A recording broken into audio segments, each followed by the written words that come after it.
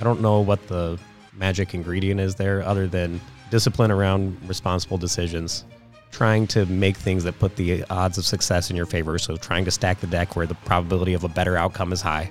That was AJ Wagner, and this is Guild Stories.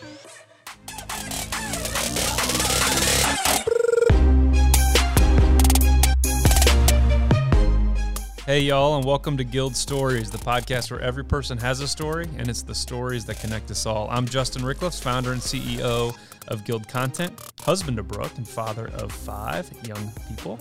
And I'm joined today by my lovely co-host, who happens to be my wife as well. Hey, guys, I'm Brooke, owner of Reclaim the Home, Justin's wife and mother of 5. We're so grateful you're here. This podcast is a place where we'll explore the stories of hustlers, dreamers, and doers who are going for it by pursuing meaningful work and living life with purpose. Welcome to Guild Stories. All right, so this one's a fun one, y'all. Let's just start with this. So, guest name today, AJ Wagner. He's got a lot of acronyms behind his name that I'll say a few, and I literally have no idea what they mean. CFP, which I think means Certified Financial Planner. BFA, don't know what that means. CRPC, don't know what that means. But AJ is a partner at Austin Private Wealth, which is a wealth management firm based in Austin, Texas. But he is bravely, he's braved the elements to be with us here today in the 4-degree. As we're recording this, it's 4 degrees in Kansas City. So he's braved the weather to be with us here today. And Austin Private Wealth is a registered investment advisory firm.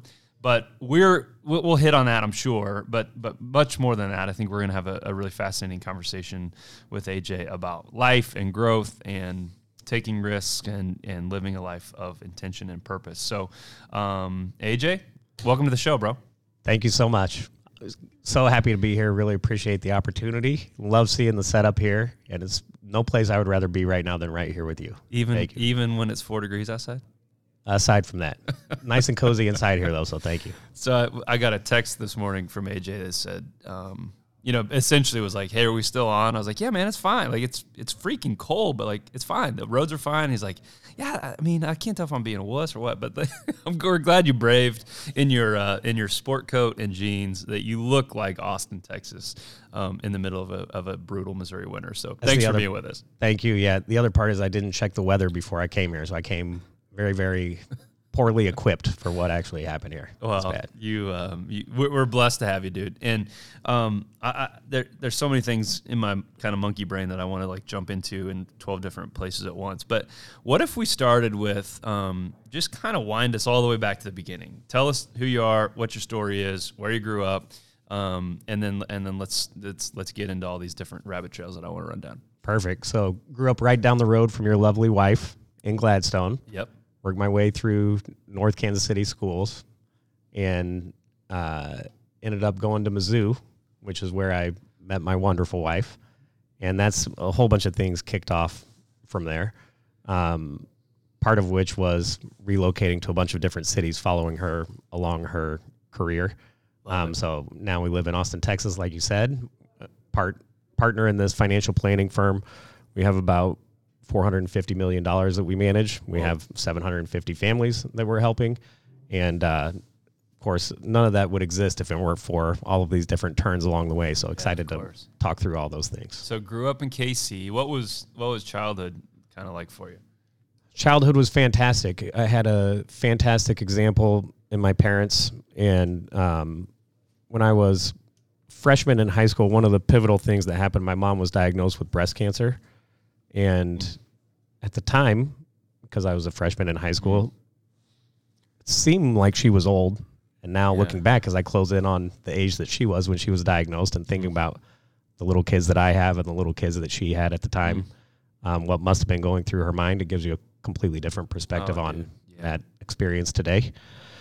So that played a pivotal role in my experience. She was actually real involved in the community. Hillcrest here in town was in its infancy. She would spend Christmas and Valentine's Day there taking care of families and working in the food pantry and kind of built it into something more meaningful. So I had a fantastic example there. My freshman year at Mizzou, we were very fortunate to travel, see the world, and do a bunch of things. And I think part of that was she knew she was sick and she wanted to live and be present in every single moment. So part of my exposure through that travel was that I had big aspirations of going somewhere for college. We would take a road trip every single summer to South Carolina. A couple of those road trips through high school, they stopped me at every single campus along the way, from Kentucky to North Carolina to Duke, and on and on and on. So I had all these dreams, but with Mom being sick, I decided to stay at Mizzou, which ended up being a very good decision because my first semester, my freshman year, her cancer came back. So I was able to come back and be there as she was going through her treatments and spend time with Dad. She ended up passing away in 2000, so able to come back and spend time with Dad. And then he ended up buying tickets to Mizzou and becoming a big supporter, so he'd come down and spend time with us down there. So Mizzou ended up being the place for me to be. It was fantastic. And then I had a friend there who was very good at striking up conversations with random people. And so my life and my family would not exist. I have to give him a shout out, Pete Brandell. We were walking behind Memorial Union one day, and this beautiful woman steps out of this car in the parking lot. I was speechless, couldn't actually say a word. Pete chimed in and started a conversation with her.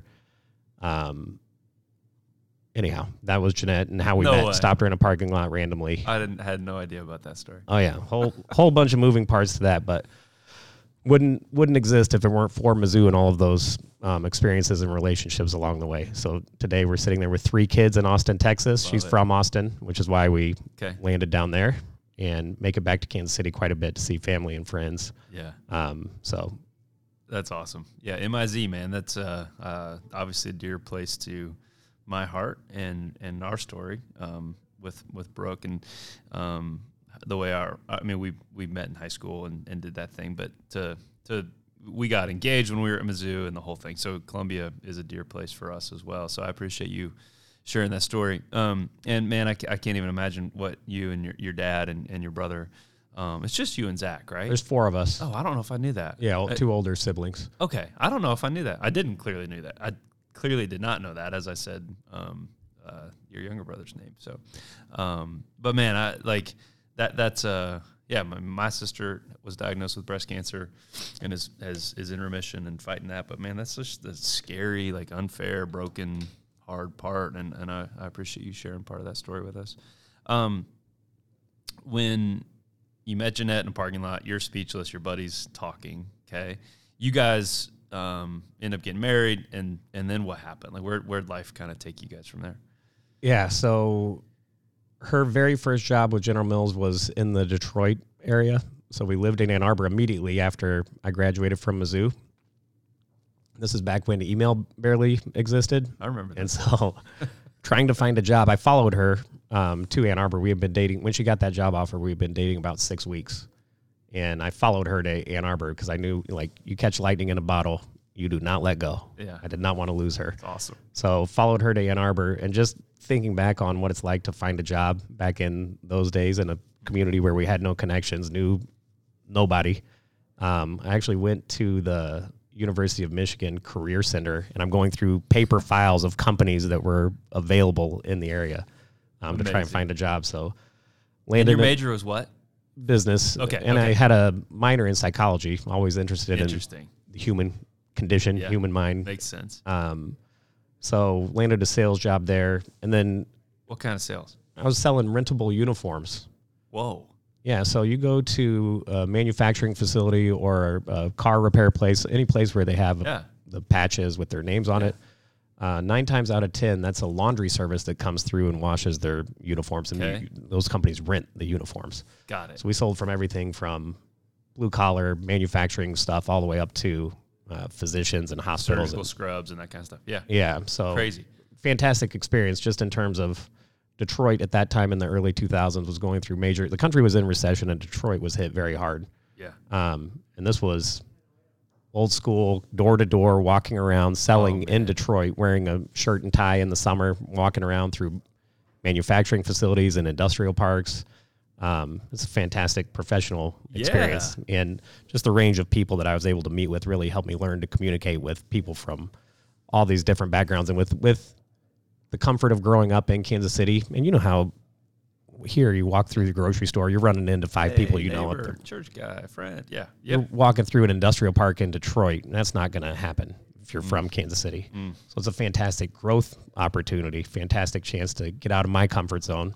And from there, General Mills relocated Jeanette back to Kansas City, which was a very interesting experience for us because I hadn't lived here since as an adult, graduating high school. So we got to spend a year here, and then they kind of require a stint through their headquarters in Minneapolis. Okay. And so that was next on our rotation. We spent a few years in Minneapolis. Which is a great city. Minneapolis is fantastic. It feels like Cold. Kansas City today. Yeah. Negative wind chill. And it drags on for a very long time up there. The winter is very long. And so because of that, people embrace it. Yeah. And so we learned to love that part of it too, where they have a kite flying festival on a frozen lake in February, and you're just outside, like, still living life. It was fantastic to see. While we were in Minneapolis, her mom became disabled. And so Jeanette was flying back and forth for doctor's appointments and trying to be involved in her care and making decisions about what her life was going to be like. She was just in her mid-50s at the time, or early 50s. And so at that point in time, I had transitioned from uniform sales into pharmaceutical sales. Okay. And that was not the right fit for me personally, professionally. The company let me know that proactively it was not the right fit for me. So they helped. Hey, we're going to have a talk. Force my hand. This isn't really going to work out. Exactly. I've been on that side of the conversation too. Another fantastic professional experience that I think everyone should encounter. But it gave us this, Jeanette and me, this chance to reflect on what we wanted from that next chapter of our life. And it kind of coincided perfectly with her going back and forth to Austin. And I thought, why don't we just move down there, give it a shot? And General Mills was fantastic. This is right as the housing crisis in 2007 started to turn. And I got my financial advisory licenses and all that stuff taken care of in Minneapolis. But started my practice in Austin. And You General were doing Mills, okay. So you go from the unwinding of the pharmaceutical thing to knowing right away, man, I'd rather do this, and I want to do the financial. Like, what was that? Yeah, my two passions at the connection? time were photography and financial advice. So I've always been a photography guy and loved it. And so I took a financial advisor up there out to lunch and just picked his brain about what's it like to do this for a living. Cool. And I thought you can't really do financial advising as a hobby. You don't have that outlet, but you do have photography as an outlet. And so I thought I wanted to pursue financial advice as a career, still maintain my interest in photography, but do it on the side just as project and fun outlet. So during my lull in my career, you have to go through months of licensing, and actually getting registered to give advice takes time. So I tackled that while we were in Minneapolis, and then started my practice in May of 2007, moved down to Austin and started down there. Awesome. And okay, cool. So you're, at that point, how many, did you guys have kids at that point? No kids. Okay. No, Okay. and honestly, because of the housing situation, our house was worth much, much less than what we had paid for it. We wouldn't In even Minneapolis. Oh, yeah. Ugh. Yeah, and we wouldn't even have had the opportunity to move to Austin to get Jeanette closer to her family if it weren't for General Mills having all these corporate benefits that allowed for it to happen, because it ended up being a corporate relocation that brought us back to Austin. Okay, got it. So when I look back at all this stuff, I owe a huge debt of gratitude to General Mills and all the friends and the opportunities that they gave Jeanette to help her family, and the way that they exposed us to different parts of the country and all the friends that we made along the way. They played a huge part in this. They were fantastic for Jeanette to work for, which is another part of the rest of our story. And so, yeah, we wouldn't have landed in Austin had it not been for their help along the way. That's awesome, man. I'm struck by, and maybe this is my own bias coming out, I'm convinced, somebody could probably convince me otherwise, that from a corporate, not corporate, from a business and a professional perspective, and I've said this on another episode of Guild Stories, but to learn the concept of how to sell is a skill that, like, there's no automation for, no artificial intelligence, like the ability to relate to a human, understand their need, understand if whatever you're selling, uniforms or pharmaceuticals or marketing services or financials or whatever the thing is, to relate to them and to put yourself into their shoes, I think is such a I don't know. I'm rambling about it, but no, I totally agree. It's the heart of business. Yeah. If you're not selling something, then you go out of business. So it's the heart of everything. And you nailed it, man. You said it much more succinctly than I. Surprise. But but that thread of like, everybody's in sale. We're all to have a business is to sell something, and it doesn't have to be baggaged with slimy, sleazy, selfish, right? Like those kind of stereotypes. I should blog about that actually. But the connecting and the human element and man, I'm walking door to door in Detroit, schlepping rentable uniforms. That you didn't graduate Mizzou thinking that was going to be your path. No. And yet you did it, and it's led to all these other things that you would have never been able to predict. Well, and to me, it makes the story sweeter when imagining Detroit 2002, 2003, and seeing buildings burned out, like broken windows, stuff you would maybe see on TV, sitting with the owner of a tow truck company who has a gun on his hip, and you're in a shirt and tie with your briefcase trying to go in there and pitch him on a laundry service. Certainly builds character. Absolutely. And it broadens your horizons as far as, even just how business works. There's all these different ways to make money that you don't think about. And laundry services to tow truck companies is one of them. Yeah.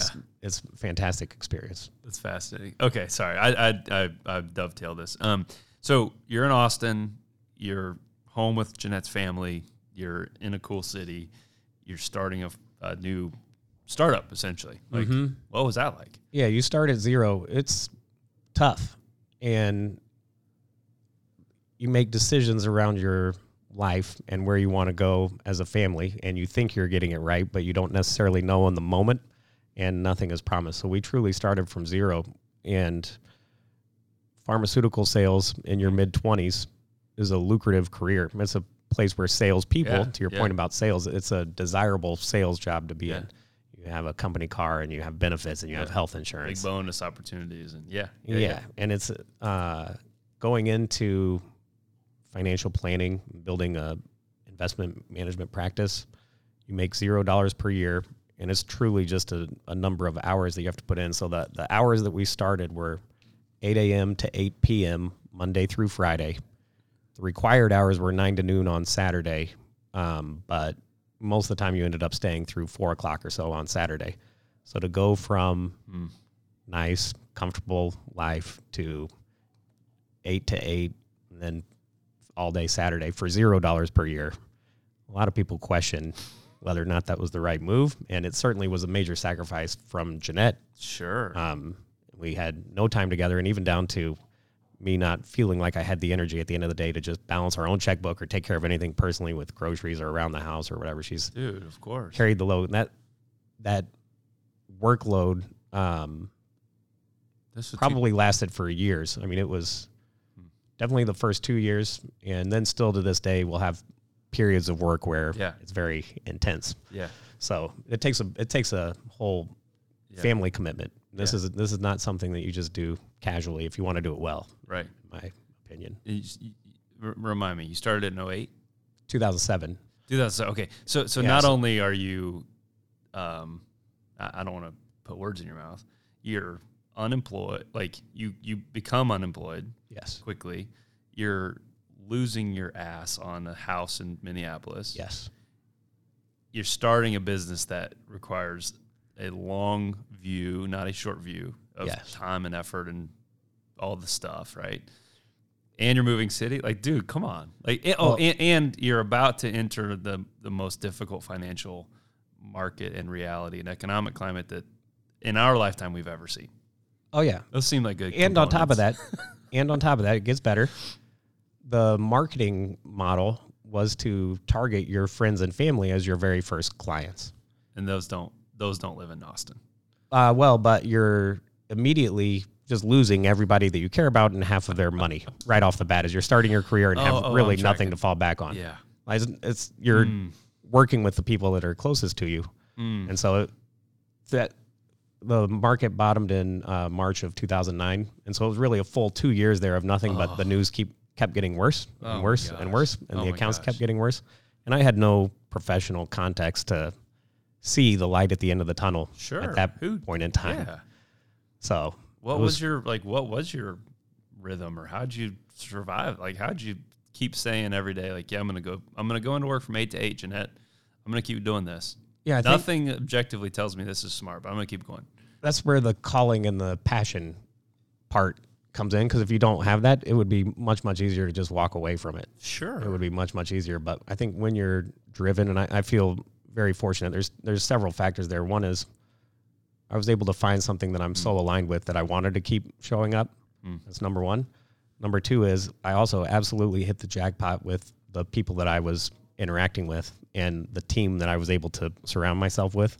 If I were just doing this on my own, it would be a much tougher test of will. But surrounding myself with the people that I've been lucky enough to surround myself with, my partners and the team, which back then was just, there was me and 2 other people. We didn't have any employees or anything. But little relationship, little push from them, the motivation to come back and feel like you're the part of something bigger than just yourself. And somebody to vent to when times are tough, somebody to lift you up when you need it. That's definitely what allowed me to push through and continue.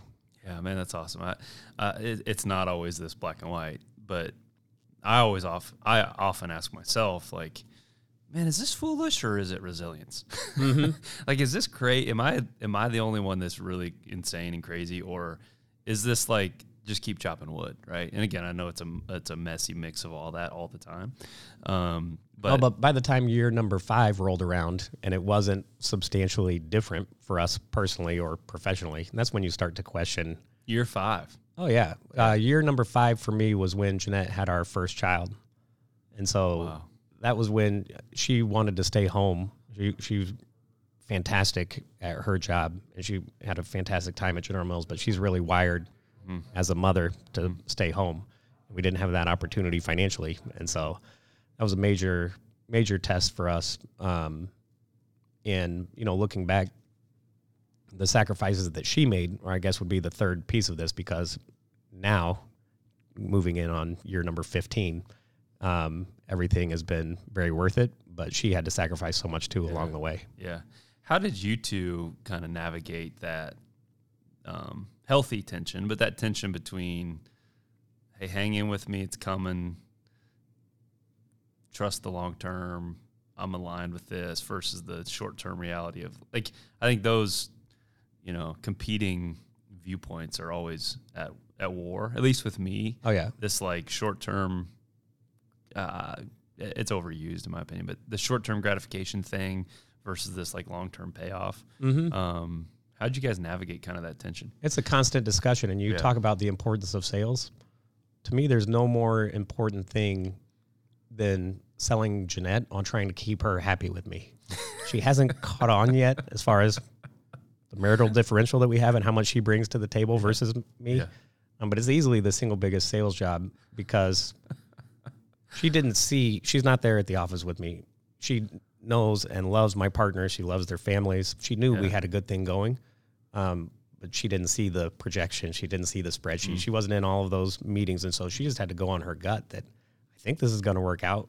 And, to have those conversations with her, it's just a constant conversation about, thank you, we're going to be okay, we'll get there. Just wait till we're, if we're in our 30s at the time, wait till we're in our 40s. And just try and keep moving the thing a little bit forward every single year to move in the right direction where she could see maybe the lights at the end of the tunnel. So proudly say, after her hanging in there, last year was the first year she was able to stay home with the kids. Awesome. So, on year 14. Last year would have been, year 13 or 14. Yeah. 12, I lose track of time, but 2019. It started in 2007. So That's awesome, man. So that entire time, like, I'm selfishly like curious about this, and I'm sure other listeners who are attempting their own thing or doing the side hustle thing or growing a small business or trying to grow a book of business as a salesperson or whatever. What were some of your daily kind of habits, routines? I mean, you specifically, as we've gotten to know each other, like, you are much more disciplined and consistent than me, in areas that my wife would probably prefer that I was more like you than me. You could say that again. Yeah. No, I know, dude. In a million ways. And by the way, I hit the jackpot too, so I know exactly that ultimate sales job. So what were some of those? I mean, 8 to 8. Like you've talked to me about like how you blocked your calendar, how you tracked calls, how you kind of stayed. My long-winded way to the question is like the coaching cliche of trust the process sounds so lame and boring and non-sexy, but like it's really the thing. It's really the answer in the daily show up, do the thing, not glamorous. It takes 13 years to build a really successful company, right? Like that flip of like, oh, I see AJ on LinkedIn. The dude's he's a partner at a firm in Austin, and they manage $450 million. Like, lucky guy. Yeah, that's not how it works. Like, it worked by 13 years of showing up and doing what you do on a daily basis, which is what. Like, what's your daily kind of? No, yeah, it's a great question because I am creature of habit guy. And so even down to breakfast and lunch being basically the same thing every single day, don't have to think about it. It's a powerful trait in some ways, but it can also be a detriment in some ways because you can lose sight of the joy and the fun and the experience along the way.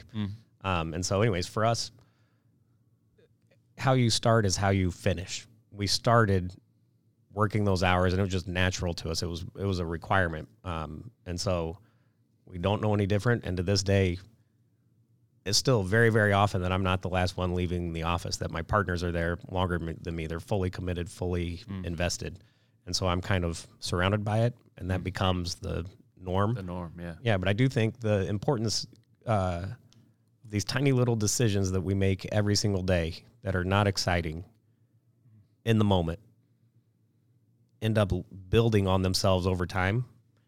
And looking back, you can see, oh, yes, to your point, it's fantastic to be at this place. We're growing in Austin. We're in a fantastic city. But in year number 5, in year number 7, when you're making that tiny little decision to show up that day, to have a productive day, to call a client back, to answer a tough question when their account's down 60%, to respond to deepen that relationship and be there when times are tough. You don't really see that, okay, 15 years from now, it could look like something that's more fun and enjoyable and have more free time and time with the kids and family and a chance to design a life where if a kid's sick and you need to stay home or if you need to run to a doctor appointment, you can, because those moments didn't exist in the beginning. And you lose sight of your own personal health even and all the stuff that actually matters. So I don't know what the magic ingredient is there other than discipline around responsible decisions, trying to make things that put the odds of success in your favor. So trying to stack the deck where the probability of a better outcome is high. And then focusing on, in our case, constantly doing the right thing for the client so that they keep coming back for more. I can't discount their participation in this also. Like I truly feel like the luckiest person in the world in terms of being able to do something that I'm passionate about with a fantastic team of people where we all get along and it's like our own little family, with clients who choose to continue to come back and seek advice from us. Man, you're well articulated in describing that like journey that my mind went immediately, and it's your world more than mine, but that compounding interest effect of certainly financially, right? But maybe more important, I don't know, whatever. We can argue about that. Not us, but I'm just saying, like, society can argue what's more important. But this compounding effect of, like, just showing up and chopping wood, doing your thing, making responsible decisions, as you said, like, how that pays off in relationship, in marriage, in success, however we want to define that, in business health. And that doesn't always mean good, easy, up and to the right. my counselor, our therapist, is always like, he's like, Justin, the answer isn't always up and to the right. Like, sometimes it just is painful and hard and ugly. And that's okay too, right? Like, but that doesn't discount this. I love how you articulated that, kind of this daily responsibility, making good decisions on a daily basis. Is really fascinating. Well, and a lot of stuff happens below the surface with Kobe Bryant in the news. Recently, you saw a bunch of stories come out about his work ethic and about the decisions that he made every single day to show up and work and get better and try and improve a little bit, just a little incremental improvement each day, and what that led to. And so you see the stuff that's visible for him and his success in terms of the championships. And I think it's true with so many athletes where it takes more than just being blessed with this freakish physical talent. Those kids now more than ever are deciding at 5 a.m. when it's 4 degrees outside that they're going to wake up and go to the gym and outwork whoever's there. So it takes a combination of talent plus commitment and a willingness to do things that maybe other people aren't willing to do in order to reach these fantastic outcomes. I'm also lucky enough to see that in my clients, where you work with someone over a long period of time and you're able to see them achieve things where they weren't able to maybe even see for themselves a decade ago. And so I think, as a testament to you and your podcast here, is all the people that you've brought in, you start to see these themes of what it takes in order for people to encounter success. So I appreciate the things that you're bringing to the table with the conversations you're having here, because I think there are definite themes. And just to put you on the spot here, when is the book coming out that you will write on? Oh boy. How to Become a Success by Justin Rickles. Blow up everything in your life and then gradually rebuild it. No, I mean, the honest answer is I'm working on one, and I don't know the themes will be consistent to that. I think it will be a much more personal take of a period of my life where there was a dynamite stick in my hand, proverbially, of course, and I was muscling my way through some really tough kind of circumstances, and frankly, like almost performing my way through them. Marriage, family, big kind of corporate, visible thing. People that have listened to the show know what that means, and also like this emerging kind of side hustle thing that was taking place, which is now Guild Content. And looking at like surveying that landscape, and I didn't have honestly, I mean, you said this about your clients, like the ability for you to see something they couldn't. I didn't see this about myself. I didn't create this analogy. A wise friend had given me this advice of like, man, you've got to stick a dynamite in your hand. It's going to blow up. It'll blow you up if you don't do anything, or you can go like set it on one of these different big buckets of stuff, right? You can blow up your family, you could blow up your job, you could blow up your side hustle, or you could blow up yourself. And again, there's so much more complexity to all of it, but like in a fairly nuanced conversation, that was the like, oh man, like I'm gonna blow something up in a huge way. And that's a terrifying reality to think about. Like my, there's really good parts about all of us, but my dysfunctional parts being so blind to see like, oh, this isn't actually going that great.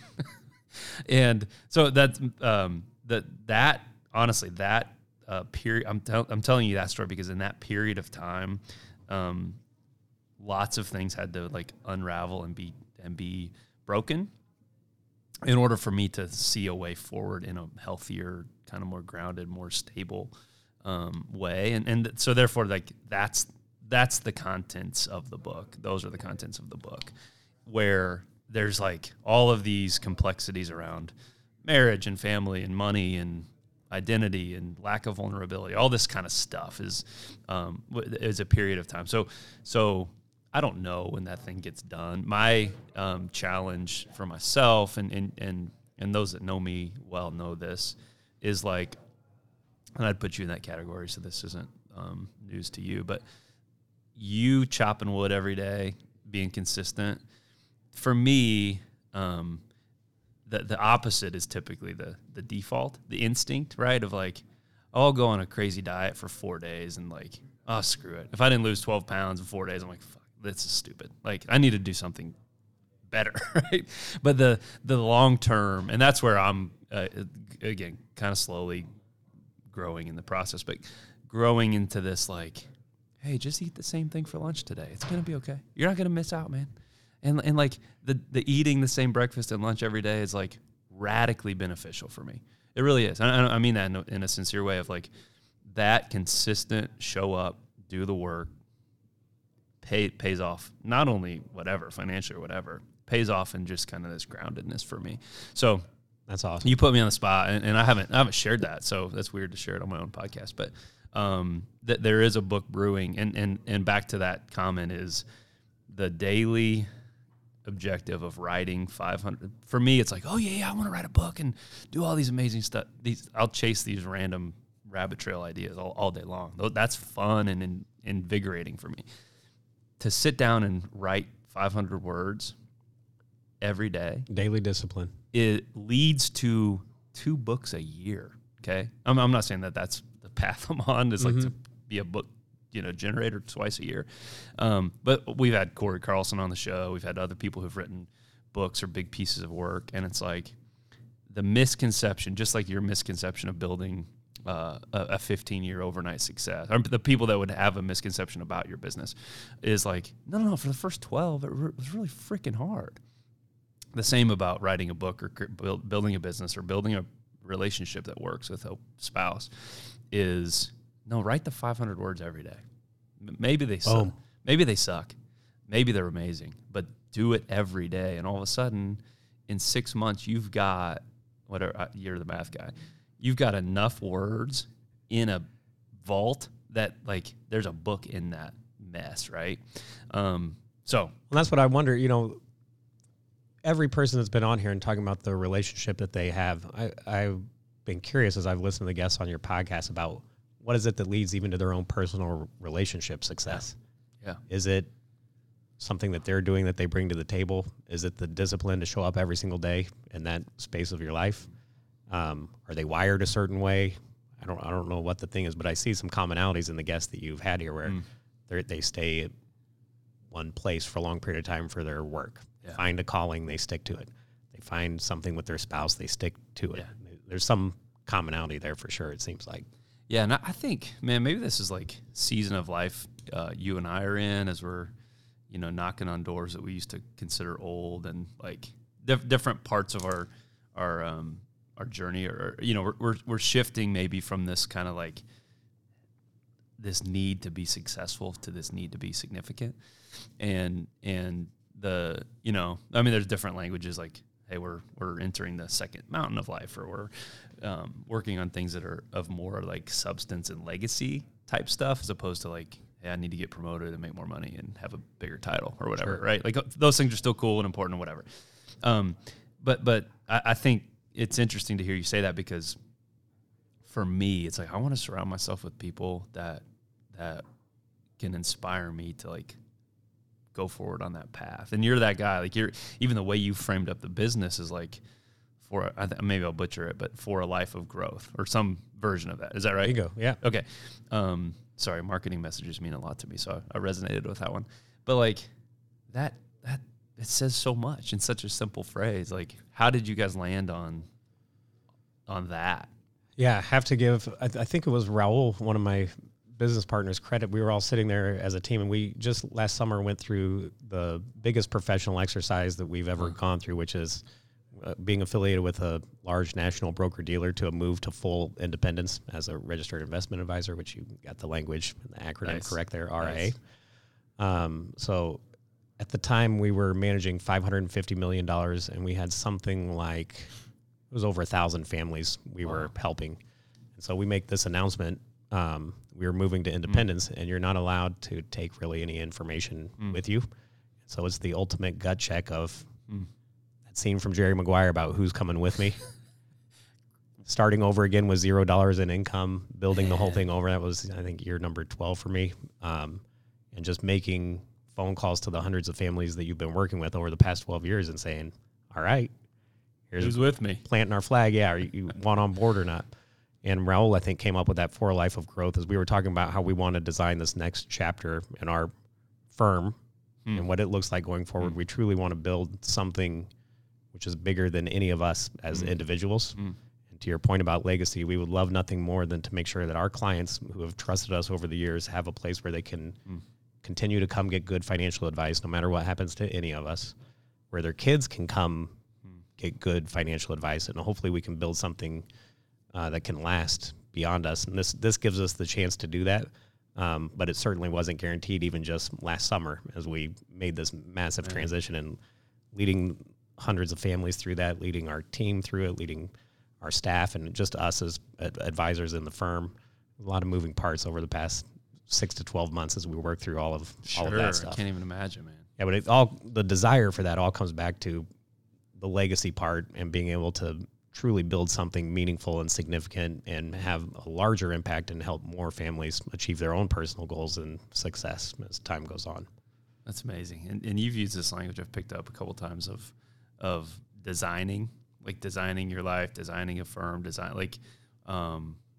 why does that verb, why do you use that verb specifically? I didn't notice that I was, but, thoughtfully, I've tried to be intentional about who I surround myself with, and I've tried to have an impact on my own personal universe. And so I do think that we have some authority or autonomy in the design of our life. And if we're not happy, I think we have the power to make changes, pivot, and go in a different direction. So I try and reflect on that constantly in terms of where are Jeanette and I at with our relationship? Where are we at with the kids? How are they doing? How are we doing professionally? Are we taking care of clients in the right way? And are we meeting all of their needs? Are we taking care of our staff? All of these things relate. And so I think we do have some say in the design of what we're experiencing.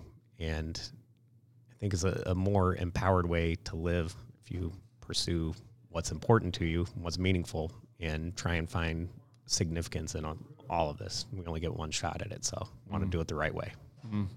Man, that's good. I'm swirling with ways I want to go, but it's like this, I don't know, like this urgent responsibility kind of to like, not in this individualistic way, but like to own or maybe design's the right word, but steward, step into, empowered, like own your life in a way that like nobody else has to. You can't blame anybody else. You're here for the like. I'm struggling to articulate what you've already said, but is really empowering to say like, no, like if you're unhappy with something, like you've got the ability to do something different. Yeah, and your perception of that matters, right? Yeah. Like two people can be dealt the exact same hand and see it and interpret it in a completely different way. And so our minds are very powerful, and wiring yourself to see the glasses half full and to see the silver lining in any situation, I think, is super critical to long-term and personal happiness. But to me, like you specifically are, how do I say this? When you went back to talk about like, hey, I've got these, I want to know how I'm doing relationship with Jeanette. I want to know how we're doing relationship with our kids. I want to know how, like that. Those aren't gut feels to you. That's not like some subjective. I mean, I think you're wired in a way that would be really helpful for lots of people. Like you kind of have like these organized systems to, again, not like diagnose it or prescribe or be like right. Formulaic. Yeah. But just in our friendship, I've seen this kind of like, no, you have like, did we have a date or not? Like if I have a date with my wife, generally speaking, if I do that consistently over time, she still is sold on the lie that I'm worthy of her love, right? I'm whatever it takes to your point, but like, oh yeah. No, I actually came up with a theory around that, which is my marital satisfaction score. Yes. Did I tell you this? No, but I'm laughing because I'm like, yes, that's the better way. Marital satisfaction score. So I realized in conversations with our friends and people who are going through similar relationship, development, like the kids and how you manage all that with work and everything else, that pretty universally, I'm going to speak in a general term, women are significantly more talented than men. They bring a lot more to the table. They do more, and as a result, everyone's nodding their head right now. Yeah, in their cars or wherever they're. As like, a result, because guys do very little. It takes very little for a guy to be happy and to think he's doing the right stuff. Oh man, what I think it takes as a guy is to have the courage to ask, "How happy are you? What's going on?" And I think universally, just as a general rule of thumb, if you were to quiz men and women, say, how happy are you in your relationship? On average, I would guess the guy would score it higher than the girl, which means guys need to do more. They need to bring more to the table. How do you balance that marital satisfaction score? So Jeanette and I were having that conversation a few years ago and confirmed my theory. And so she taught me a very important phrase, which is, what can I do to help? And turns out that goes a long way towards improving the marital satisfaction score. Awesome. Yeah, some of it's robotic and rote, but it's the way that my mind works, and I have to think about it in those objective terms, even just to deliver on something that might be more intangible in the relationship. Yeah, but I think it's so helpful to have this kind of this phrase I've used 1,000 times in the last 2 months is like to have a trellis, to have a structure, to have a framework for the vines to grow in a healthy way. Like to make good wine, you have to have good grapes, and to have good grapes, you have to have a trellis that the vine can climb. And so to have this trellis or this, objective, non-emotional, again, relationships are very emotional, to be clear. But to have that structure, I think, is amazing. Your story reminded me, there's a good buddy of ours who told a similar story where they went to a marriage conference, and the intake form was like, how many years have you been married? How many kids do you have? Where do you live? On a scale of 1 to 10, how would you rate your marriage? Pretty black and white, right? Intake form, like you're sitting at the doctor. He wrote an 8, circled 8. 8 out of 10. I mean, dude, of course, there's some things we could get better at, and I'm not always the most patient, and I kind of lose my cool sometimes. Yeah, 8, probably about an 8. Hit no concept of what she filled out. Same thing. We've been married this many times, or this many years. Here's where we live. She circled a 3. That's probably average. And he was so hurt. He was like, a 3? I was maybe I could see you giving a 6, but a 3? And she's like, yeah, man. And then she going into this, no, the reality of the situation is a 3. Well, and I think the step number 1 there is the awareness of it, right? And I think we're all probably guilty of paying more attention at work, where you actually have annual reviews, you provide constructive feedback, you have regular meetings. There's all this structure around work relationships that don't really exist at home. And I think especially because of whichever spouse has the tendency to do more, it's natural for that to build resentment over time and just, why don't you see the same thing I see? Yeah. And so having the courage to ask the question and put yourself out there and say, where are we? Where do I stand? And what can we do to get better? I think is hugely important. If you don't have the conversation, it can get swept under the rug, and that's when things spiral in the wrong way. So I think that's part of 10, 20, 30 years of growth together. And, you don't hopefully want to be in the same place in your 40s as you were in your 20s, but meeting in your 20s means you have to have a commitment to be with each other through those changes and growth. How do you like 40s version of AJ versus 20s version of AJ? 40s version of AJ is much, much happier than 20s version, for sure. I feel like we've settled into a nice groove personally, and we're so blessed. I think Jeanette would agree. We're the luckiest parents on earth with these 3 little kids that we have the privilege of raising. And Austin, of course, is a fantastic place to be. Just by luck of the draw, we landed in a fantastic neighborhood with fantastic kids, passionate about our work and the lives we've built and the friends that we have down there. So that's awesome. Very, very fortunate and happy to be at the place where I am now in my 40s. Yeah, that's awesome. And hopefully I can share the story. You've got one of your kiddos jumped on the plane with you to come to KC, which is for you, I think probably mostly a work trip or check in with family and friends like me or whatever. But the ability for you, I mean, it echoes in your you designed a life where you can take your 4-year-old daughter with you on a work trip. That's pretty cool. It's unreal. Yeah, and she's seeing snow for the first time. She's getting time with Grandpa and Grandma. She's never had alone time with them before. Gives Jeanette a little break at home. Yep. And she has both of our boys in school. So, yeah, everybody wins. And I think, for sure, looking back, I knew that this was possible, but it at times certainly didn't seem realistic that this would be the case. And I still feel young at 41. There's a lot of work ahead of me, and we have the chance to have some flexibility with our schedules and spend time with the kids and explore and really enjoy this time while they still want to spend time with us, which is this finite little window of time. The other benefit to working with as many people as I do is I'm able to see kind of fast forward and have a perspective of life through their experience, my clients. And so knowing as a parent, this little chance that we have to make an impression on our kids is super precious and incredibly finite. So wanting to indulge with them, make our little mark, show them the world, have an influence on them while we have the chance is massively important to me for sure. Man, that's awesome. I could stay in these kind of waters with you for another couple hours, but what if we shifted to something more lighthearted quickly? And maybe it'll lead us back to depth. I don't know, but you're a huge Chiefs fan. Oh, yeah. Grew up in KC. And I mean, it's your story, but you've been swept up in the Chiefs thing these last couple months. What's that been like? Or what's that specifically looked like? Single most irrational but exciting experience of my life. Of course, 2014 and 15 when the Royals are in the World Series. Yep.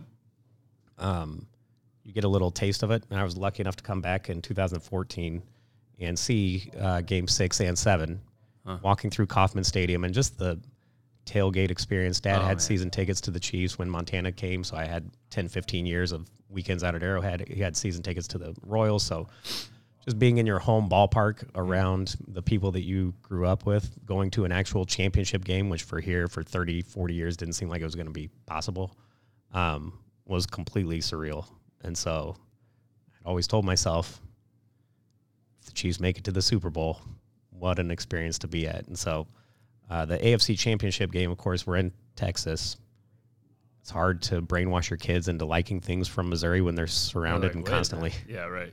Longhorns, Texas. There's a lot of Texas pride, as you know. It's a proud state. Cowboys, the whole everything. Thing. So my oldest son is a people pleaser. He does whatever I want him to do, so he's fully on board with the Chiefs Royals. He's 8. People pleaser guy, though. The 6-year-old marches to the beat of his own drum, doesn't care, and he's all in on Texas, and he does it just to stir the pot and get me going. Like 99% of why he likes it is because it gets a rise out of me. It's like why my daughter cheers for KU. For sure. Yeah. They get it. Like, you're not going to Kansas, dude. Right. I love the Jags people listening, but no, you're not going to KU, man. No. It's a 4-letter word. So the Texans, the universe lines up to where Chiefs are playing at Arrowhead. Texans are coming to town. And so I was actually able to bring them back, both boys. Oh, and that's my brother-in-law was raised in Houston, basically through high school, so he's a big Texans fan.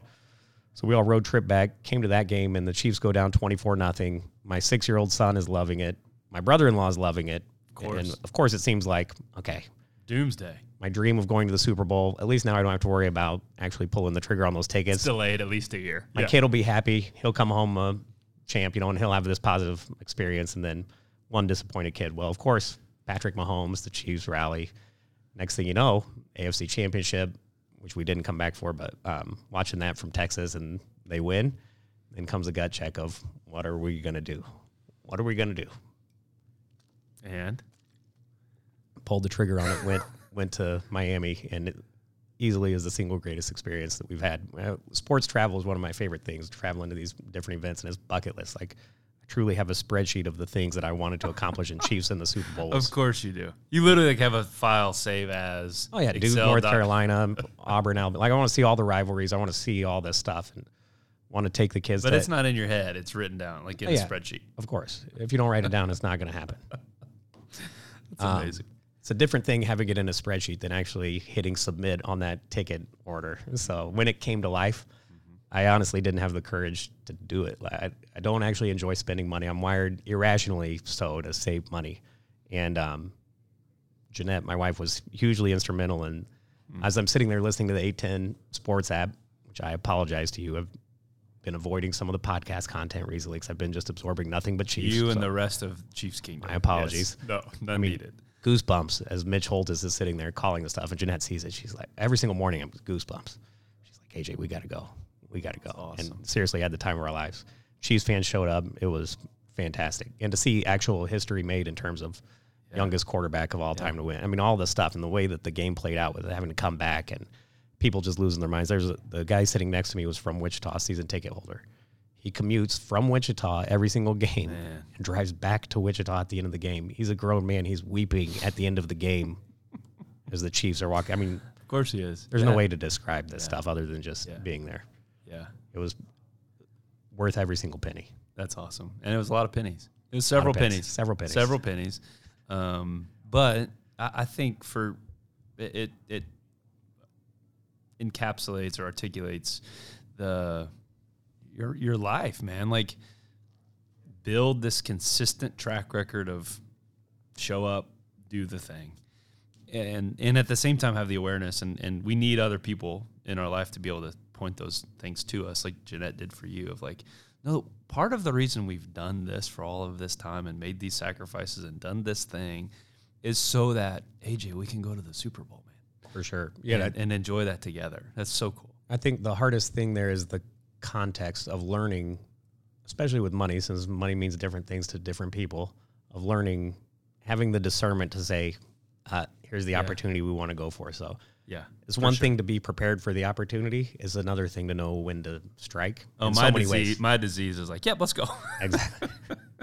No, let's go. It'll be fine. No, we'll figure it out, babe. It'll be good. And Brooke's like, hey, man, like, you haven't been AJ for 15 years. It'll be fine, babe. It's fine. Cool. No worries. No comment. Yeah. No comment. None needed. I'm sure everyone could fill in their own gaps.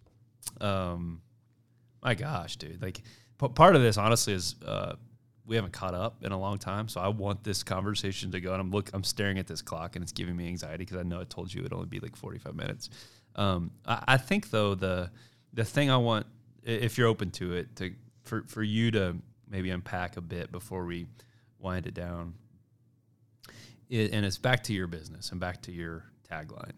But I've picked up a couple notes along the way, as you've said, like design, growth, the universe is responding. Like, you have this mentality that, yes, like, is spreadsheet oriented and disciplined and have this behavior. You could do those same activities, though, through this fearful scarcity, oh God, everything's going to crash and burn like it did in 2008 mentality, I think. Same behavior. I can show up and do the work and just be a terrified freaking mess all day long, or an anxious mess. And again, it's not all black and white. We mix and match all this stuff all the time. But like, what practices do you have in your life that kind of tend to gravitate towards like this growth mindset, this abundant mindset, this the universe is cheering for you mindset, or the spiritual dynamics, or this kind of mysterious stuff that isn't defined in a spreadsheet, but that also isn't this like anxious, fearful, scarcity-minded mess? Is my question making sense? No, yeah, it's a great question. I think it's another area where I've been incredibly fortunate. My dad was a small business owner, and he took a massive risk. I think I was in 5th grade at the time. He was managing a cardiology office here in town. Okay. And the doctors... Seems like a good gig. On the team, it was a very good gig, secure gig. His doctors on the team wanted to invest their personal money, so they started companies, buying companies, and they allowed Dad to participate in them and run the company. And it was a massive entrepreneurial risk at a time when I think my older brother would have been a senior in high school. And so thinking about it from my parents' perspective, they have 4 kids with college bills coming insecurity financially. And it ended up being the greatest decision that he made personally. And I think my mom was probably scared about it along the way. She was a very conservative person. But seeing that as an example was kind of the foundation. I was a young child at the time. And then what it led to in terms of their ability to impact families and their ability to help people who didn't even know that they were being helped, and how it allowed my mom to spend time with us while she was able to, and how it allowed them to see the world. I just had that example, which is unique, I think. And then seeing how they made decisions along the way really impacted my thought. Sure. And so trying to be very diligent about who I surround myself with constantly. And I'm surrounding myself by people who are a couple steps ahead of me and raise the bar for me personally. And I mean that in terms of my business partners. I mean that in terms of my staff. They push me. I mean that in terms of Jeanette, who pushes me. Everybody's a couple steps ahead of AJ, and I'm lucky enough to be eating their dust along the way. And so it's the thing that I'm intentional about mostly is who I surround myself with. To me, it's the most important ingredient. And even my clients are very successful people, and I'm lucky enough to hear all of the cool things that they're doing. So the majority of things, whether it's taking Jeanette to some event that I didn't even know about, I'm constantly talking to cool people who are doing things that are much cooler than me. And so it's changed my universe and expanded it in a way where I have ideas that I could never come up with on my own because I steal them from people who are doing things better than me. Yeah. So well said, that's my man. trick. That's a good trick, dude. It's a good trick. As we get into this last piece here, which you've heard the final 5 questions, speed story. If you were, before we get there, if you were to write, some thoughts or some themes or build a spreadsheet for 18-year-old AJ, what would you be sure that 40's version of AJ would communicate to him? I would sum it up as get out, see the world. It's a big place out there. There's a lot of cool things and exciting things going on. And I think growing up in Kansas City was fantastic in terms of the security of the community and the routine and the comfort of seeing people when you're out in public who know every single thing about you and are there for you and have your back pretty much no matter what. It's fantastic. But I always had this itch for something bigger. And I think through the travels that I had with my family and other things, I was exposed to a lot of cool things. And so I think the importance of growing your world also can't be overstated. And so I would say get out, see the world. Let's go to the Super Bowl. Go to the Super Bowl every night. Experiences over things, for sure. Yeah, man. Experiences over things. Preach That's to what that. life is about. Yeah, preach. Last anecdote, I thought of another one. Rabbit trail. Weren't you Mr. OP? Yes. Thank you. For people, I just thought of this like 15-year-old Justin remembers 18-year-old AJ as like the guy. Like everybody wants to be like AJ. He's funny, he's smart, he's handsome, he's got his shit together. Like that's the guy. Well, tell us about Mr. OP, man. Honestly, what's highlight of your life? What's clearly. the clock say over there? How much time do we have? I mean, technically, I've got as much time as you have, but I thought we would never get to AJ's high school experience, so thank you. We for are over bringing it 1 up. hour, and everybody is just now going like, please give us another Okay, now's hour. the time to hit the off switch on the podcast. No, honestly, it's so funny that you bring that up because I'm so far removed from it. I don't really think about it, although I do, like in a humorous Al Bundy kind of way, pat myself on the back around the office and my friends down there about like, as you should. if you guys had known me when, because I get no respect there today. So I have to say, like, if you guys knew 16-year-old AJ, You would have been blown away. No, but I had, through my older siblings, Eric, my older brother, I believe I'm remembering this correctly, ran for student council, and I was in 5th grade when he was a senior, so I would have been in 4th grade when he was a junior and trying to run for student body president. And so I had this example that is just kind of normal. Like it was so I had people ahead of me who were blazing the trail and made things, carved the path, made it path of less resistance. Yeah, So yeah. anyways, I was very fortunate with that, and it continues to this day, I think. I don't have to reinvent the wheel, just tag along with successful people. And so my high school experience, my childhood, all of that stuff is part of the foundation of, and it does instill some confidence, I think, which is beneficial. And through our kids, try and expose them to the same sort of thing in terms of how to build relationships, how to work on a team, how to assert yourself as a leader. And I learned all of those things that I think have paid dividends, honestly, to this day in my career about even just public speaking. I had the good luck of running a bunch of assemblies back in high school and getting up in front of an audience and just kind of having a presence in front of people, I think, has helped in my career today because I'm constantly running meetings where people are counting on me for delivering something Energy, to them. man. Yeah, brilliant. Foundation looking back on it in terms of communication and relationship development and leadership and all that stuff was probably laid back at Oak Park, honestly. Makes sense. Dude, love it. I love it. Okay, here we go, man. I don't want this to end, but I think it has to, unfortunately. The good news is we'll do it again. We'll just do it again. Because we can. So, speed story. 5 questions, first thing that comes to your mind. Okay. What is the last book you read or listened to? I texted you about this. Radney Foster is a singer-songwriter from Austin. Okay. And so he did a book for you to see the stars. My sister-in-law let me borrow it. Yeah. And he has a line in there that you reminded me of as you were talking about your relationship and the stuff of getting Guild off the ground. He says it has to get dark for you to see the stars, which I think is lovely. It's more than lovely. It's profound, man. I think it is lovely, but it's profound. In that book, he took his songs and extended them into short stories. So it's like he develops the theme of the song and tells it in more. I'm gonna have to grab that long form. Yeah, that resonates in a big way, man. That's awesome. What would you do right now if you weren't afraid? I was thinking about it. I don't know if the podcast theme took a different turn this year, so I apologize. But last year was about adrenaline type stuff. Jumping out of airplanes and stuff, yeah. Yeah, so if I had to stick with that theme, I was thinking my childhood thing was to jump into that cage where you have hanging off the back of a boat with sharks during a feeding session, which is crazy. But I always thought that would be... That's awesome. The other thing was space travel, as it becomes... I was always wanting to be an astronaut and obsessed with space stuff when I was a kid, and so if that becomes commercially available, I think that would make for a good photograph. You would get so many Instagram likes. Exactly. That'd be awesome.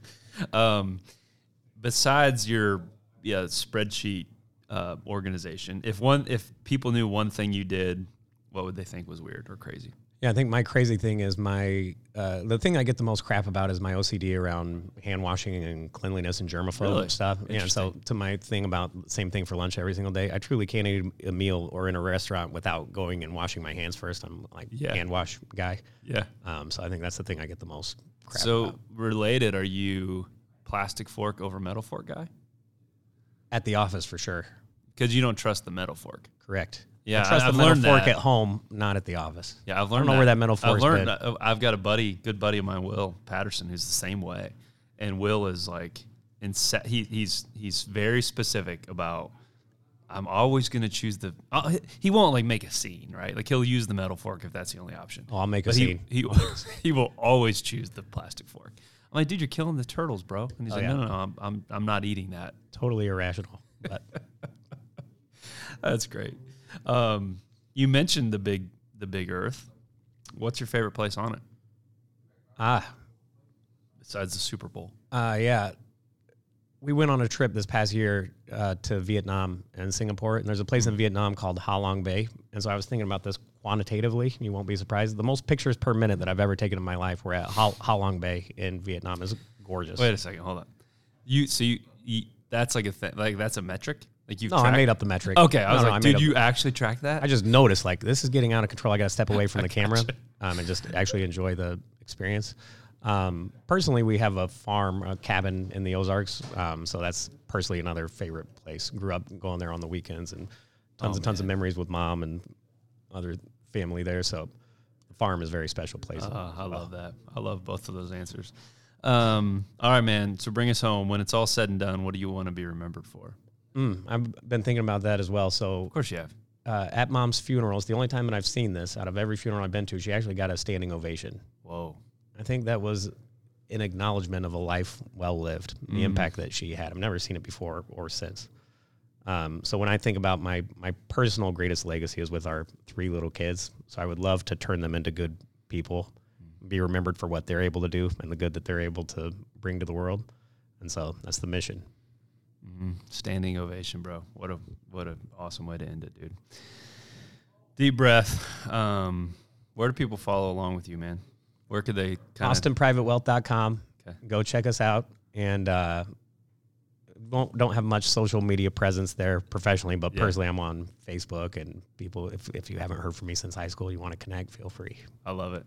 AJ, it's a pleasure, and we are absolutely going to do this again. Maybe in Austin. Maybe that's a good excuse for Brooke and I to like hightail it to Austin. Work trip. Come down. Come on. We're in. It's the place to be. Thanks, dude. You're welcome anytime. Appreciate it. Thank you so much. All right, man.